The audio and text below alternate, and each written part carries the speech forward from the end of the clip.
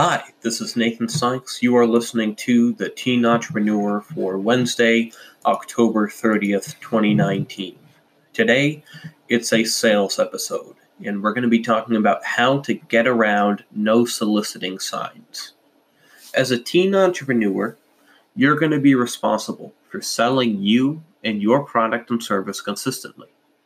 It's the only way to get the path to financial freedom is to continue growing, selling, and filling your pipeline.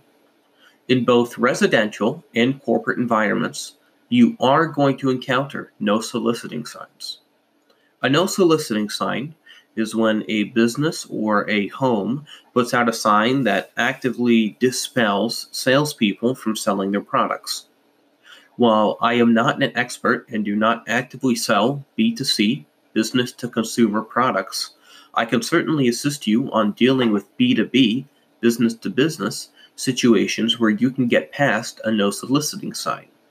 Traditionally, no soliciting signs are there for the temporary workers who are canvassing the area, selling educational materials, perfume, multi-level marketing, or even the religious soliciting such as the Jehovah's Witnesses and the Mormons. If you have an established business that can seriously help a company, there's no harm in making a small stop-in to see if you can help them with their problem. Pro tip. If you're going to be in the area for a sales appointment, make sure to always knock on the doors of their neighbors after the appointment. Take 15 minutes after your sales meeting, your scheduled sales meeting, and go make some more drop-ins. The only way that you're going to see success is in repetition. So instead of going there for one sales appointment, immediately after that sales appointment, go and drop in on 10 more businesses and leave a brochure and a business card.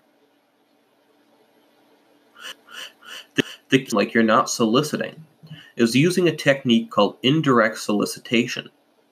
Now, as a teen entrepreneur, you're already at an advantage because you're a teenager and you look a lot more innocent than someone who seems like a natural salesman. Every single office that you're going to talk to has a receptionist out front. Start your pitch. Hi there, I was wondering if you could help me. Now, people love to be helpful, so they'll say something like, sure, or yeah, sure, how can I help you? Or what can I do for you? Then you say, I wanted to leave some information on, then you insert your product or service here. Who decides on that type of thing? Right now, your request is perfectly innocent, and you're not actively soliciting. This is perfectly fine. They'll volunteer the name of the person who's the decision maker. After they do so, you say, perfect. Hey, what's their position here? Right now, what you're doing is you are double qualifying the lead and making sure that they have enough power to be the decision maker. This is very important, as you're going to want to log all of this in a CRM later. After they've given you a little bit more information about their role at the company and what exactly they do, make a bold ask. Hey, do you mind if I get their business card? If they don't have a copy of their card out front, then just get their contact information. You're almost done wearing out your welcome, as it becomes more and more apparent that you're there to sell them on something. But before you leave, ask them one more question. What do you think would be the best time to call them? After they reply, they've probably reached their patience. So now your job is to get out of there. You've gotten all of the information you need. You've successfully gotten the literature in the hands of the decider. You've gotten their name and their business card, and you've gotten the best time to give them a call. If you've gotten their business card instead of just their contact information, then you also have their fax, you have their email, and you have their address, which you can enter into your CRM for better opportunities to follow up. Even better yet, some business cards have a cell phone, which means you can text.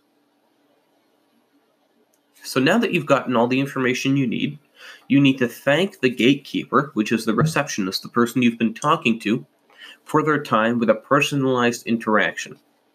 Say something like, "Fantastic, thank you very much. Hey, what's your name?" They'll say, "Susan," or whatever. Then afterwards you say, "Susan, thank you so much for your time. Have a fantastic day." Now, it might seem like overkill at first glance, but it's very important because when you go to set the meeting, the receptionist is probably who you're going to be speaking to.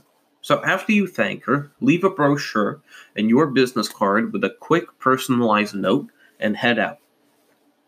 I recommend logging it all in a CRM the moment you step outside of their office so you don't forget all of it, and then just move on to the next business. Follow up within 24 hours whenever Susan said would be a good time to follow up. And if Susan, or whoever you spoke to as the receptionist, they'll remember that final positive interaction where you addressed her by name and associated her name with praise, and she'll move heaven and earth to help you in any way they can. Hopefully this sets you and helps you on your adventure to sell more product and your path to financial freedom. This is Nathan Sykes, recording this at Howdy Interactive. Have a good day.